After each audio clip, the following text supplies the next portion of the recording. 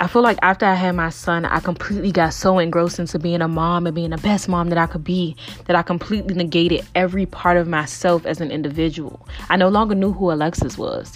So when I created Momment, it was for every mom that was kind of in the same place as me to understand that in order for you to be your best mom, you got to be your best self.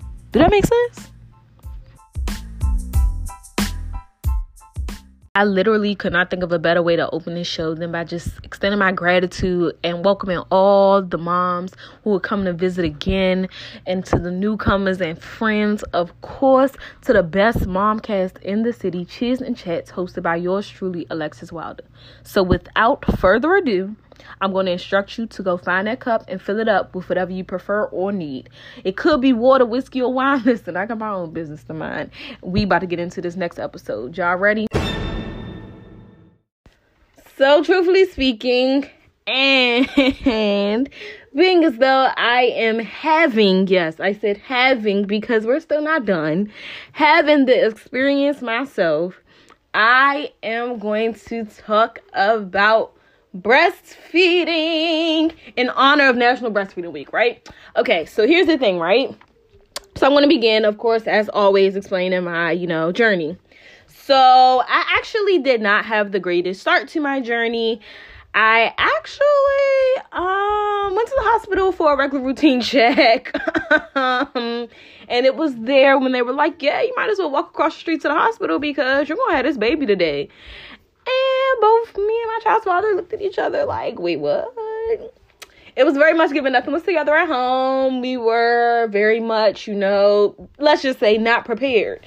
So, anyways, a baby's coming when a baby's coming. So we walked across the street, to prepare to take home a kid. That was our last time going to a doctor's visit and not leaving with the kid. So we get over there. Of course, I go through my whole pregnancy journey. We're not talking about pregnancy today, though, or birthing stories. So we'll get into that in another episode, of course. But when it comes to breastfeeding, my son was born. They took us to the room. I literally had a lot of post complications medically, and I'm not going to talk about that because, again, we're talking about the task of breastfeeding. But I actually was not producing milk for, I want to say, about a day and a half. And I won't say I wasn't producing milk, but my milk supply was so low that when they asked me, pump to see, if there was anything there, of course, I literally could not even fill up. Y'all know the small little hospital tubes. If you don't, because you was too fancy and you had your own. Regardless, if you know a breastfeeding tube, even if you breastfeed for a day, what that tube looks like. I did not even get halfway through the tube. So, of course, they sent in the lactation consultants. I was going through an organization in DC because I had a doula. So, nonetheless, I was not producing milk. My boobs were very much saying, yeah, I don't really know if I'm on board. This is a little bit much. I've always stuck with you, but now you're telling me I gotta stick it somewhere else. Yes. So, anyway, I stayed consistent despite the advice of doctors and consultants telling me, yeah, you're gonna have to either, get what you can pump out, but add in some formula. And I just knew that throughout my pregnancy, I've had a lot of advising against what I preferred. But listen, I'm a woman of faith.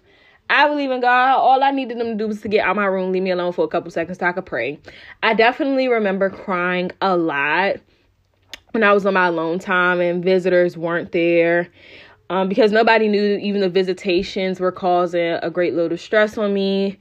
Because my only focus was I cannot nourish my child for myself. I went through all of this and now I'm to a point where I can actually feed my child. I'm holding my baby and you're telling me I can't nourish him from the same body that carried him and went through this magical experience. So that was very hard for me, but I stayed consistent. As you all know, Adam is actually part of my line name. And I very much know part of it was shady, but most of it was because that truly defines who I am. But I say all that to say, on the third day, right before we went home, I kind of talked myself into a space that was like, Alexis, you can do it. You've done everything else throughout this pregnancy thus far that the odds were counted against you for. So let's get it done. Y'all, the third day, I finally saw my baby's weight start jumping back up. I didn't mention that, but his weight very much went down a lot. And that was also hard to hear doctors come in and say, because they were saying that he was about to eventually have to go to the ICU. I'm sorry, NICU, forgive me. But that was very hard for me. And when I finally saw the milk and him like actually latching and sucking on me to get the milk out, I literally like cried the entire time until he unlatched and fell asleep, because it was a very rough day. Like, you're basically trying to stick with something, but your baby's fussy because, of course, he needs more.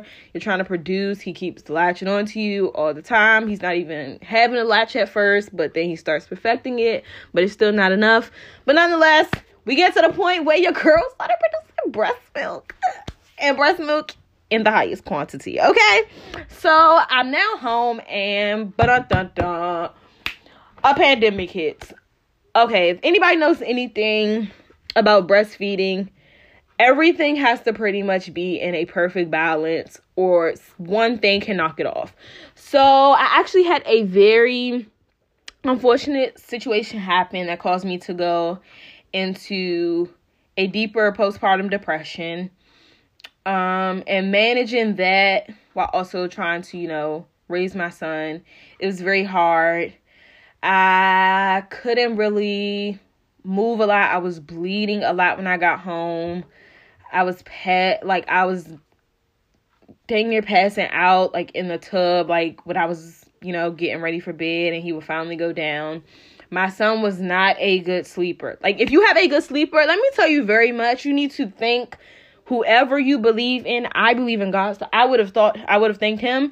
But yeah, my son woke up, like literally if he was not on me, or like his skin was not touching mine, he was not sleeping. He would cry and want to get picked up. So I basically walked around with a child like a little kangaroo. Okay, so anyways, back to the breastfeeding story. So nonetheless, as I navigated a lot of situations, and I kind of got through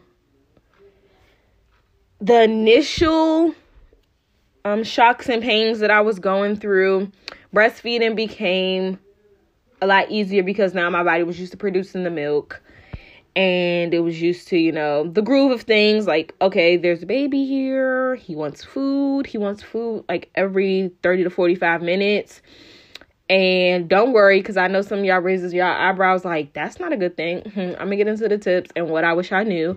Don't worry, it's coming in this episode. But I say all that to say, when I finally started producing milk, it was a grateful experience. And I actually wouldn't have traded it for the world. But nonetheless, with all that being said, there's still things I wish I knew. So with every pro, I think there's a part of it that's always going to be the unknown that can happen or cannot happen. So a couple things I wish I knew when I was going into breastfeeding. So they tell you, a baby may nurse every 2 hours. Okay. They say it'll fluctuate, but you don't think like, okay, you didn't tell me my baby was going to feed every 30 minutes. And I wish somebody had prepared me to understand how much of I don't like to say job, because you cannot like a job. How can I phrase it? How much of a process of, listen, y'all, I'm stuck, but y'all get what I'm trying to say. Basically, nobody prepared me to understand that this was basically about to be a lifestyle. That's how I'll phrase it. So, like I said, my son stayed on me for a while. Like, it was nonstop around the clock. I couldn't even sleep.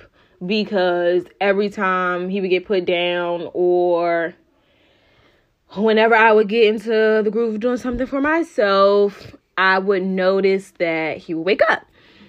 So I think that was one thing I would definitely want to know. The other thing I would want to know and share, and I'm going to just say that now, that it'll be a knowledge base, and, you know, a knowledge base for me, and that I want to share to listeners who've already done the breastfeeding experience, are still in it, fighting strong, or who are considering the idea of breastfeeding because you're an expectant mom, or you will be a mom in the future, or a parent, because we're going to be inclusive. So I would also recommend that you actually prepare for the breastfeeding process while you're expecting. I will tell you, whatever I craved, I ate. I don't care. Like, when I was pregnant, if I had a craving, I was calling my child's father, like, yeah, I want this, and he would bring it. Of course, you know, sometimes he'd be like, all right, you're doing too much. Like, we're not about to keep doing this. You're not about to keep eating like that. But most of the time, he gave in because a happy pregnant lady is a happy home. So, when I was pregnant, I did not eat the best lactation boosting foods, and I think that played a big part in why I probably got to the hospital and I could not produce milk the way I wanted to, because I wasn't nourishing my body to prepare for that moment. Another thing I would say is that you have to be patient with yourself. So I get frustrated when I feel like I'm not giving other people my best. Like, yes, I get mad at myself even more, but it's definitely, I'm a lot less patient when I'm doing things for other people, because I feel like it's a disappointment when things don't go well. So I always say, take it easy on yourself during the process. Some days it'll be easy. Some days it'll be hard. Some days you'll produce all the milk in the world. Some days your body may just be like, this is all I got. And you have to understand that just like life has its ups and downs, and I won't say downs when it comes to breastfeeding, but I would say that breastfeeding has its moments where it's great and the moments where it's just good. I'm not going to say it's bad, because it's not bad. You're still producing milk, so that's a good thing. And your child's still being nourished. I would also say to literally pick a system that works for you and stick with it. So I did not pump like often. I didn't start pumping until, well, first, I'm about to lie. I almost lied. Forgive me.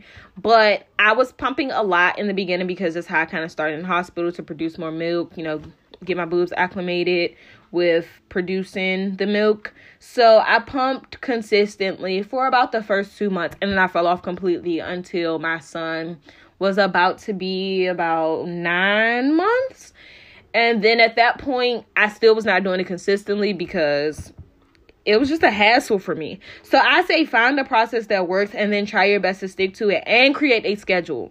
Because when I started creating a schedule for feeding or pumping, when I was doing both, I noticed it was a lot easier to squeeze other things in, to make sure I was on track with my baby's feeding schedule, and just keep track of everything that was going on along with all the other mom tasks that I had. So I will also advise that. The other thing I would advise is to do it as long as you are comfortable. And this is going to be the biggest point that I'm probably going to talk on the most. And of course, there are other things that I would share. I mean, I'm going to make posts about it. So don't worry if you don't hear it in here, because I'm trying to keep it short because we are moms and our time does go in different places. But I say all this to say that you have to do it as long as you're comfortable, because even though I've gone this long and I'm so blessed to be able to still nourish my child that way, along with him eating like a full-grown man, because clearly we know I cook and I love to do it, so he's going to eat well. But I've noticed that despite me going on this journey at 17 months still, it's very hard because I'm at the point where breastfeeding now feels like mandatory and the enjoyment isn't there. And y'all know I'm gonna be transparent. So, I mean, if you heard that and it made you tickle your feathers like, oh, that's selfish. It's not, because I actually think it's more selfish to continue going when you literally don't have it in you, or it's no longer enjoyable, because your child not only is going to start having that perception of the experience, but you also don't end on a high note that makes it a good memory. So you don't want to go and say, girl, I breastfed for 13 months. Like, whew, I wish I had stopped, and have that kind of regret moment. You have to understand, to even be able to do this act for however long you do it, you are like that because of the simple fact, breastfeeding is a very selfless, not selfish, selfless, okay? Selfless act. So to be able to basically dedicate your body to the satisfaction of your little blessing, that's a sacrifice that is not easy to make. Like, I cannot tell you how many clothes I've ruined, how many bras I've ruined, how many times I'm literally out in public and I'm like, yeah, I'm about to slide because I gotta go feed my baby.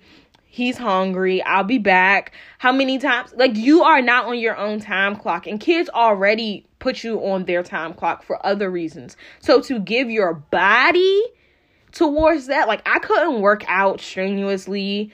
I couldn't eat certain ways or diet because I had to make sure I was fully nourished. So yes, I'm not going to blame all of it on not losing weight, but I will say breastfeeding did keep me from getting back into, my weight loss groove a little bit sooner.